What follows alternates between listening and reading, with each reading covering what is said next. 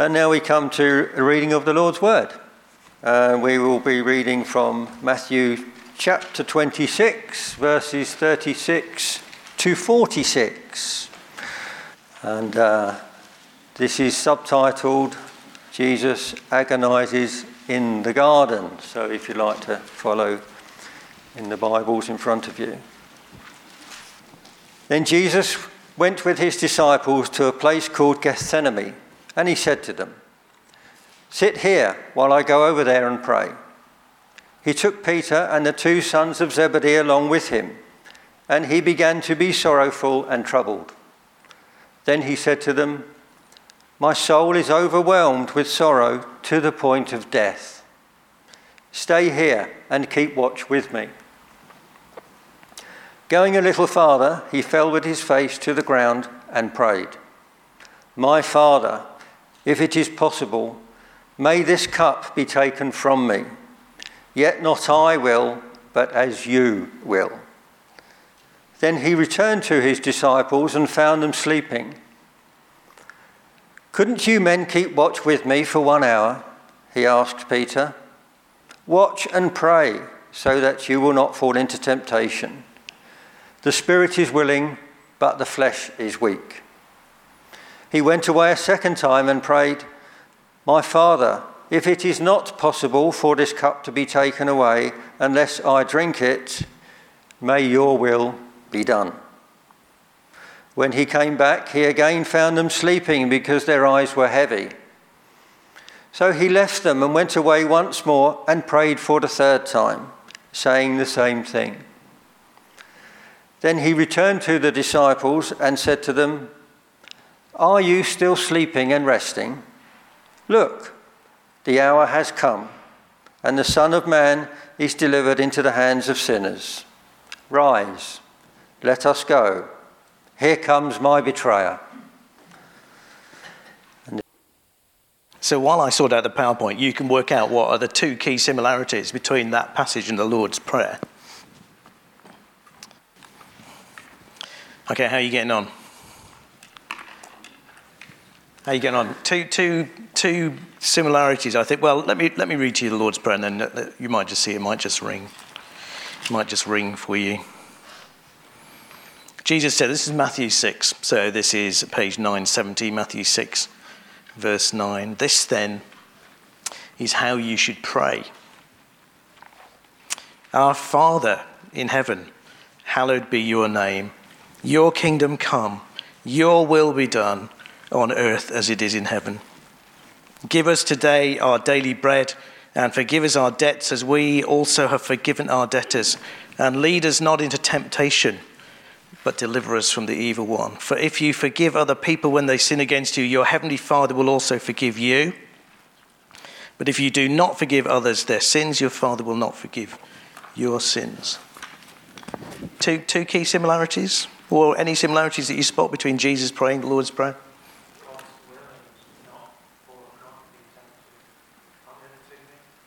Say them again. Good. Yeah. I think there are a number of similarities. Yeah, God's will. I mean, I think it's just really interesting, isn't it, that Jesus says, "Your will be done." Jesus, when he prays, says, "Your will be done." The other one, there is about temptation. Yeah, about the disciples not falling into temptation. The other one I was thinking of is just Jesus uses the same words we do. He says, "My Father. My Father." And then he says, you can come to God and say, "My Father." And he says, when you're praying, you say, "Your will be done." And Jesus himself has to say that. Has to submit to his Father. If you take nothing else away today, that'll be a really good start. So let's pray, and then we'll get into it.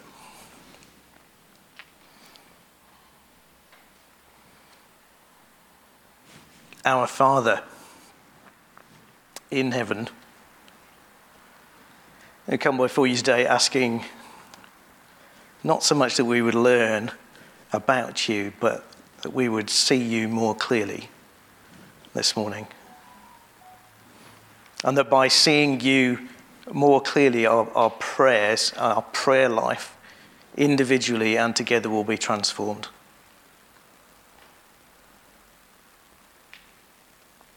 please give us sight of you. By your Spirit in our hearts, that's what your Spirit does. Give us clear sight of you this morning, we pray, in Jesus' name. Amen. I don't know whether it comes from having a single syllable name, so Nick, but it's maybe less easy to do if you have a multiple syllable name, but I've often been called by something else. Often Nick and Mick, they get mixed up. You're talking to someone on the phone and you meet them for the first time, they keep calling you Mick. I don't know how that feels. Does that happen to you? Or sometimes I get called Tim. It's okay, isn't it? You can cope with that. If it's, a one-off. It's somebody you've met for the first time, or it's over a phone line. It's acceptable from a stranger, but it's not okay from a friend. And so when we come to addressing Almighty God in prayer, when we come to this activity of prayer, it's fundamental that we address him in the right way, and that we address him in the way that he has asked to be addressed. So this first sentence in the Lord's Prayer is different from the others because it's what we might call the invocation. It's the call. It's the address. Our Father in heaven. And then there are three petitions, or you can break them up in different ways. Hallowed be your name, your kingdom come, your will be done. Three God-centered petitions. Then there's three human-centered petitions. Give us our daily bread, forgive us our debts, lead us not into temptation. And then there's a little praise ending. You'll notice it wasn't there in the reading because it's not there in our Bibles. It's there as a footnote. I think it's probably added on later. Yours is the kingdom, the power, and the glory forever and ever. Amen. But this, I want you to take away from today, if you can, and feel the force of it, is that Jesus instructs us to bring our prayers to God the Father and to call him our Father, to call him my Father. And so the amazing truth is that Jesus invites you to address God in the same terms that he does. He invites you to call on God in the same terms he does as Father. But there's a word before Father in the prayer. I don't know whether you've noticed. And it has surprising implications. So the first word in the prayer is our Father. And that really intrigues me. Peter's already picked that up this morning. Jesus gives us a prayer as would be said by a meeting or a congregation. It's all plurals. Have you noticed? Our Father, give us, forgive us, lead us. It's all plurals. Jesus has given us a prayer as it would be said by a meeting or a congregation. And yet he then goes and tells us to pray on our own and pray to the Father in secret. What are we to make of that? And maybe the answer, some people would say, lies in the two versions of the Lord's Prayer. We get one in Matthew, we get one in Luke. And in Luke, the situation is different. The disciples come to Jesus and they say, teach us to pray. And I don't think they mean teach us individually. They mean teach us as a group how to pray. Or at least I think that's how Jesus takes it, because he gives them a prayer to pray together. And in Luke it's, Father, hallowed be your name, your kingdom come. Give us each day our daily bread. Forgive us our sins, for we also forgive everyone who sins against us, and lead us not into temptation. It's shorter and it's simpler than Matthew's version. And for some scholars, that would be the answer. They would say, well, look, Matthew's just, he's taken this situation out of Luke and he's just copied and pasted. And he's stuck it into his own prayer, and he's stuck it next to some other teaching on Jesus, and it doesn't really fit. And that won't do. Yes, Matthew and Luke, they arrange their material. They take teachings of Jesus and they put them together. But it won't do. We have to, as evangelicals, we credit Matthew and Luke with more sense than that. And actually, we credit the Lord with more sense than that, who supervised the putting together of the Bible. So they come from different occasions. They come from different points in time. Jesus, you can imagine that Jesus would teach this more than once. Matthew's version is an independent version from Luke's version. So we still have this question. That's not a good answer. What do we do with this group prayer? And the simple first part, which you've already guessed, simple first part of the answer is pray it as family. Pray it together. Come together and address God together as our Father. That's the implication of this first line. Nearly all the New Testament letters, they open with a reference to God our Father. So 1 Corinthians 1, grace and peace to you from God our Father and the Lord Jesus Christ. The fatherhood of God, it defines us. It's core to our identity that we are God's children, and that makes us God's family. And Jesus calls us to express that family nature in prayer. So here's the suggestion, practical suggestion for next week, and maybe you try and remember it, but you might want to practice it tonight. I don't think, unfortunately, I'm going to be able to be at the prayer meeting tonight. Colin will lead. But when you pray in church, I wonder whether you would have an experiment with me and start your prayers with Our Father in Heaven. Just start your prayers with Our Father in Heaven. And it would just be a subtle signal and a reminder of something subtle that when we pray together as a group, we're not just one person popping up, this is my need and I'm praying for it. Another person pops up, this is my need and I'm praying for it. We are coming together as the body of Christ, as the family of Jesus in this part of Staines, and we are calling out together, Our Father in heaven. It's just a sign, isn't it, that we're coming together and we're praying as a family and we're praying in one mind and we're praying the mind of Christ. So that's one suggestion. The other suggestion is that in private use, it is to be used in private. It is to be used in the secret place. For you at home, I don't know whether you've been practicing it, whether you've been giving it a go. I have this week. And I think my conclusion at the end of the week is that it is acceptable to individualize it. It's to come to the Lord and say, my Father in heaven. Give me today my daily bread. And of course, it's fundamental, I guess, to say, forgive me my debts. Actually, if you want to use the word sins will do here. But it's sin in the sense of having incurred a moral debt. And that's why the word debt is used. So I encourage you to use it and to individualize it. Make it your own, my Father in heaven. But only if you are also somewhere else praying with the rest of the church. So you can only say my Father if you're also saying Our Father somewhere else.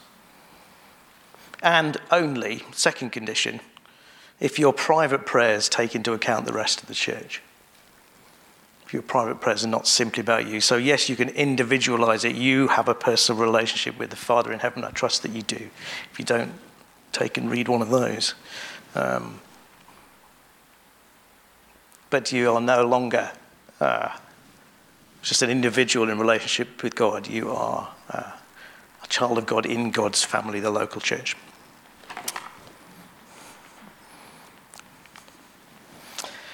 So our is your first word, and it has implications about what you do. Father is the second word, and it was controversial. So the Jews of Jesus' time, they saw Jesus praying to God as Father, and they saw Jesus making a claim to be equal with God. And they were right. He was making a claim to be equal with God. And they found it too offensive to comprehend. And before that, although God was seen as the father of the nation of Israel, the Jews didn't routinely address God as Father. And I wonder if anything, if they saw themselves as children of Abraham, if they were children of anybody, they were children of Abraham. And Jesus instructs us, you and I, his followers, to address our prayers to the Father, our Father. That's the amazing truth. And we've seen it in Gethsemane. Jesus comes and he says, Father. And actually, if you read the Mark version, he says, Abba, Father. It just says, my Father. And Jesus says, your will be done. Jesus actually just invites you to do the same. To come to God in the same terms. It's an amazing thing. How can that be? Well, Jesus is Son of God, isn't he? He's the Son of God by nature. And our relationship, we are sons of God by adoption. We are sons, let me just explain at this point, we are sons and daughters of God clearly. But sonship in the ancient world was more than daughtership. It included more privileges than, it's just the way it was in that age. Sons received privileges that daughters didn't. So today, forgive me, I'm going to carry on talking about sonship, and partly because it's comparing it with Jesus' sonship. He's Son of God by nature. We are sons of God only by adoption, because by nature we are children of wrath. Paul says, Ephesians 2:3. Children of wrath. We're just... on our own, we just invite, by our very natures, just invite God's anger and God's punishment. But by grace through faith, when we become Christians and we trust Christ, when we're all his obedient life is credited to us, and all our falling short is nailed to a cross, we not only become given new hearts, not only receive the Holy Spirit, but we are adopted into God's family. We're sons of God by adoption. So Paul says in Galatians 4, he says this.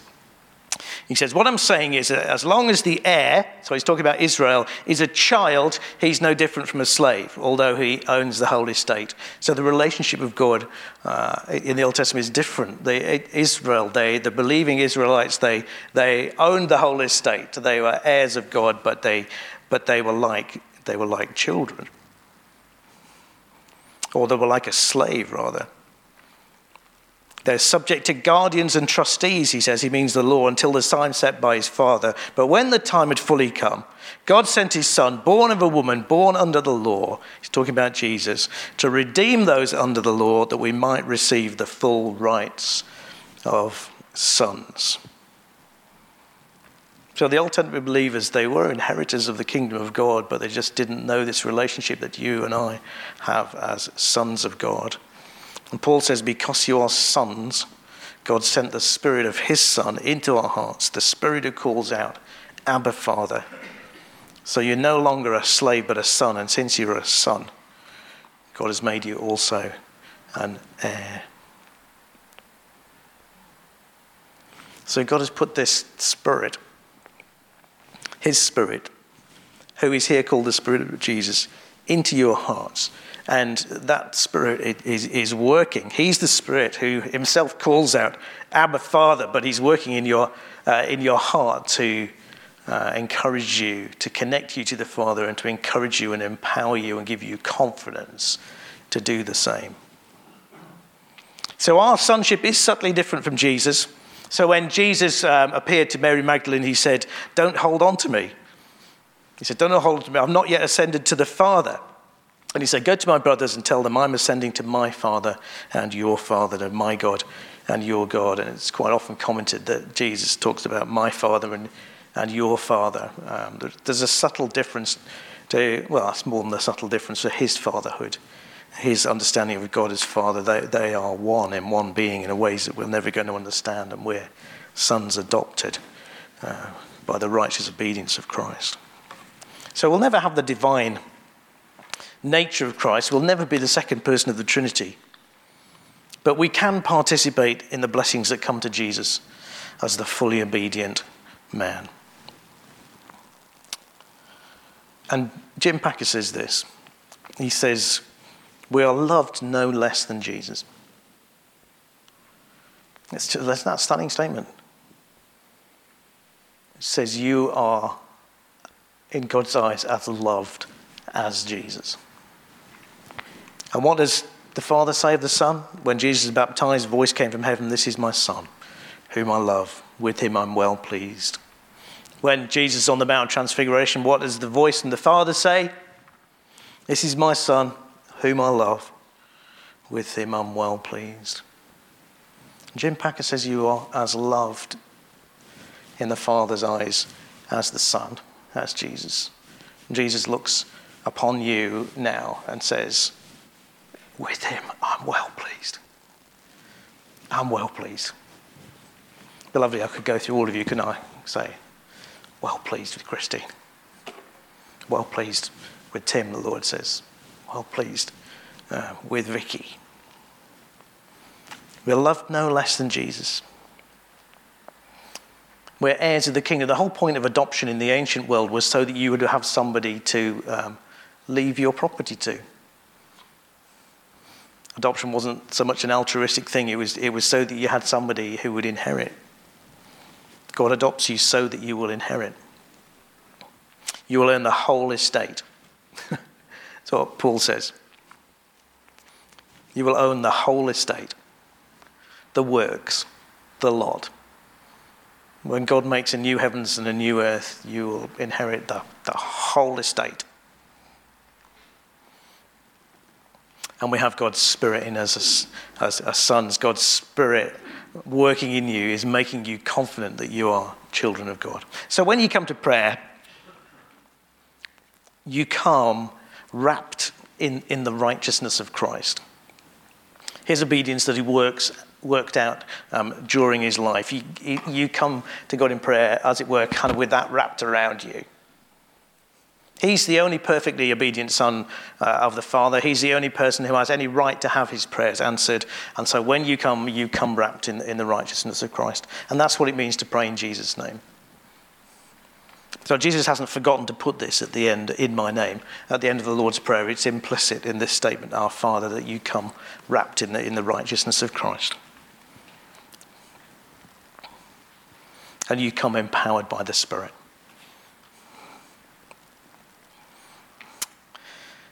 So talk about our Father in heaven. So Father speaks of God's love and his sustained care and his concern. Did you notice it came up in Praise My Soul, the King of Heaven? Father, like he tends and spares as well our feeble frames he knows. Father speaks of God's love and his sustained care, his concern. In heaven speaks of his greatness. He's eternal, he's infinite, he's almighty. And Jim Packer again says this. I notice there's one of those books left on the bookstall, the Jim Packer. That's a lovely little book. There are more coming. So 2 or 3, they're about £7 or £8. You have to ask Ken whether these books are free or not. Really, it's just it's kind of like I hate claiming money back for books. It's just a real pain. So put between £5 and £10 in the offering. The offering bucket is here now. If you've not had a chance to give for the last 18 months, then please put 18 months worth of offerings in the bucket today. It would really help. There we go. So books, hey, and I've forgotten the price of the other ones. You know what I'm like. So, but there are some resources there because we want you to be thinking about sharing your faith over this term. So certainly the little Knowing God Personally, they're free. And there's a good book called Where is God When Things Go Wrong? If you want a copy of that, take one. And if you take one, I'd just come back and I think what I would say is take one, but intend to increase your offering the next week. Because you probably haven't got the money on you now. But anyway, you sort it out. It's between you and the Lord. And Ken and I will not come and knock on your door. Where was I? Okay. Jim Packer. The vitality of prayer lies largely in the vision of God that prompts it. Yeah? So if you've got a big vision of God, your prayers are going to be energized and a bit more exciting. He says, drab thoughts of God make prayer dull. So we have to get a grip on what is heaven. And so just hang in there a minute. I'm bringing you a definition. And I know how you love a definition written on the screen. And I can, because most of the times I put this up and I can see your eyes glazing over. So hang in there. Just please make a special effort. This is from a Reformed dictionary. It says this: heaven in Reformed understanding is a definite place. It's the invisible part of creation. It's the spiritual realm, in other words, which is inaccessible to human beings. Heaven is God's dwelling place within creation. So it doesn't mean within the physical realm, but within the created spiritual realm. It's the seat of divine rule. It's that place in the created order where God's will is done. But God's presence transcends even it. Heaven is also the dwelling place of God's ministering spirits, angels, the souls of the faithful departed, and the place from which the ascended Christ rules at the right hand of God. Hang in there. We'll try and explain it. So heaven is where God is. It's a spiritual dimension of creation. Heaven is where Jesus is. We have a great high priest who has ascended into heaven, Jesus, the Son of God. If we don't have a great high priest who's unable to feel sympathy, we have one who's been tempted in every way. Let us approach God's throne of grace with confidence. So heaven is where Jesus is, interceding, standing before the throne of grace, ready to take your prayers before the Lord and say, hey, have you seen this from Dave today?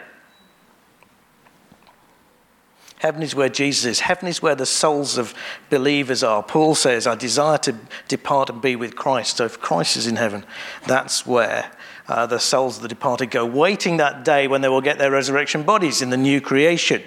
So let's not confuse these things. So heaven now is where departed believers have gone, but they're awaiting a new bodily existence when Christ comes again. Heaven is where the angels are. Not all angels ministering spirits. It doesn't stop them from interacting with creation and helping believers. But I think perhaps the easiest way when in your praying is to think about it as the throne room of God. Think about it as the throne room of God. You can go to Revelation 4 and 5. That would be a good thing to read through and think, here's a picture of God on his throne. So it's the place from which God rules. So the Lord says, heaven is my throne and earth is my footstool. That's a good picture, isn't it? When you come into God, earth is his footstool. It's where his will should be done, and heaven is his throne. Psalm 11 says, the Lord is in his holy temple. The Lord is on his heavenly throne. He observes everyone on earth, and his eyes examine them. And it goes on to say that, of course, he sees the righteous, he sees the unrighteous, and he sees the righteous and deals with them accordingly. So heaven is the throne room of God. It is the realm of angels. It is the place where God's will is done. And our prayer then, what we're invited to do is to say, Lord, will your will be done on earth too, is a key part of our prayer. So let's just look at a few practical things. So you direct your prayers to the Father. It's not absolutely wrong to address your prayers to Jesus or to the Holy Spirit, but what we're called to do is to pray to the Father, our Father in heaven. Use those words in church. It'd be really interesting if you'd have a little practice. I don't want to cramp your style, but I'm finding it really helpful just to organize my prayers, my personal prayers, around the Lord's Prayer. Because otherwise my praying is disordered and it is relatively chaotic, and I come running into God's presence with whatever it is on top of my mind. And I'm finding it a very interesting experience just to stop. The first part of my prayer is my Father in heaven. My Father in heaven. And it's just worth stopping and using that as the first part of your prayer.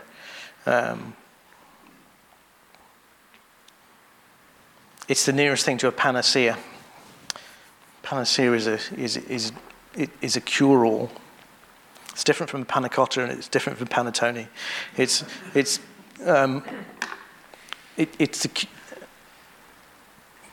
Of course, the knowledge of God is the cure-all. Just won't cure all. Sorry, Stephen, amongst others, and all those who are in pain. Won't cure all in this life, but knowledge of God is the cure-all.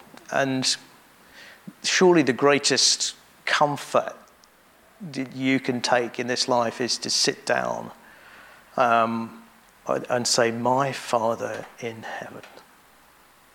My Father in heaven. Because if you have a God who is your Father, what else do you need? He's a good Father. If he's in heaven, if he's a Father, he cares. If he's in heaven, he's capable. You have a God who is both able and ready to answer prayers. So use those prayers in church. Use it at home, but not forgetting. When you come, pray in Jesus' name, but don't just tag it on the end. These things are there they're meant to be from the heart, aren't they? Just come if you need to, confessing and wrapped in the righteousness of Christ. And pray with this Spirit-given assurance. We picked it up in Galatians 4. You might want to go back and read Galatians 4. It's in Romans 8 as well. The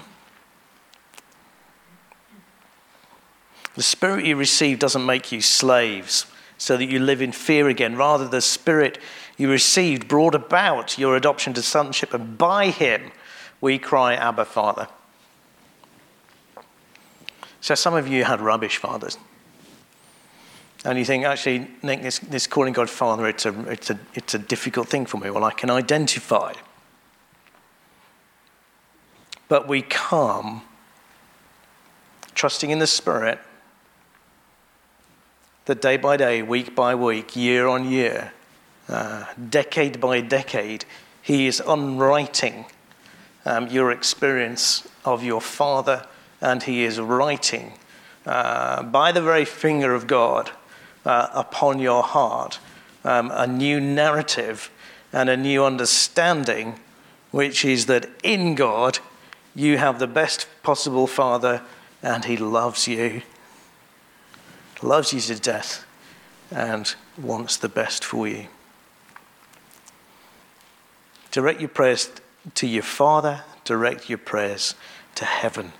God is on his throne. God is on his throne. Be assured of that. And Jesus is your high priest. He is the offer of your prayers, ready to bring your prayers with the sacrifice of his own blood before the Father. So I wonder whether, just to sum up, you've ever been, you've had one of those situations where something's broken down. Maybe it was like your computer or your mobile phone. Probably your mobile phone. It's one of those things you can't. If it was a computer, I would get inside there with a screwdriver. But if it's a mobile phone, it's kind of like it's a black box, isn't it? You brave person who gets inside it. It's not working. You don't know what to do. You ring up. You ring up your service provider, or your broadband's gone down, and you've been days, and you get a different answer from every person who you talk to. You get passed from pillar to post, and eventually you reach the right person in the right department when they're in the right frame of mind, and they say the immortal words, "Yes, I can fix that for you." And you get the sense that they know that they're talking about. While addressing God as Father in heaven, we have the right person in the right department who says, yes, I can fix that for you. So what in your life is not right simply because you've not brought it before your Father in heaven? That would just be incredibly sad. So James says to his readers, you do not have because you do not ask God. Do not have because you do not ask God. Let not that be us. Let not that be you or I. So come on, come to our Heavenly Father and ask. So what we'll do, if worship team, you come back up. And I'll just read the prayer through again. Haven't got time to spend on it now, but we'll respond in song.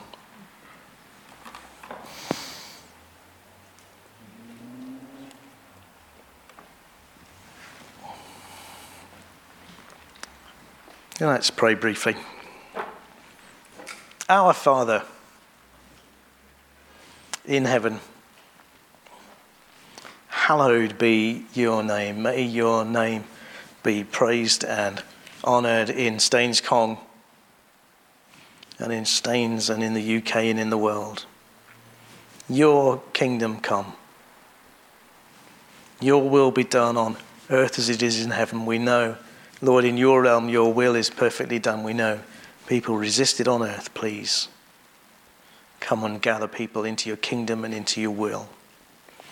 Give us today our daily bread, Lord.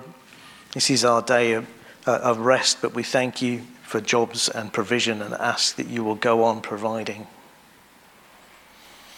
And forgive us our debts, Lord. We have sinned. We've said that already. Please forgive us. As we also have forgiven our debtors, Lord, help us to be radical cancellers of debt. Leave no stone unturned to make sure it's forgiven. And lead us not into temptation, Lord. Protect us this week. Lord, forgive us if we deliberately walked into temptation. Keep us away this week, we pray, and deliver us from the evil one. Let him have no power over us, no foothold in our lives. We ask, for yours is the kingdom and the power and the glory forever and ever. Amen. Amen.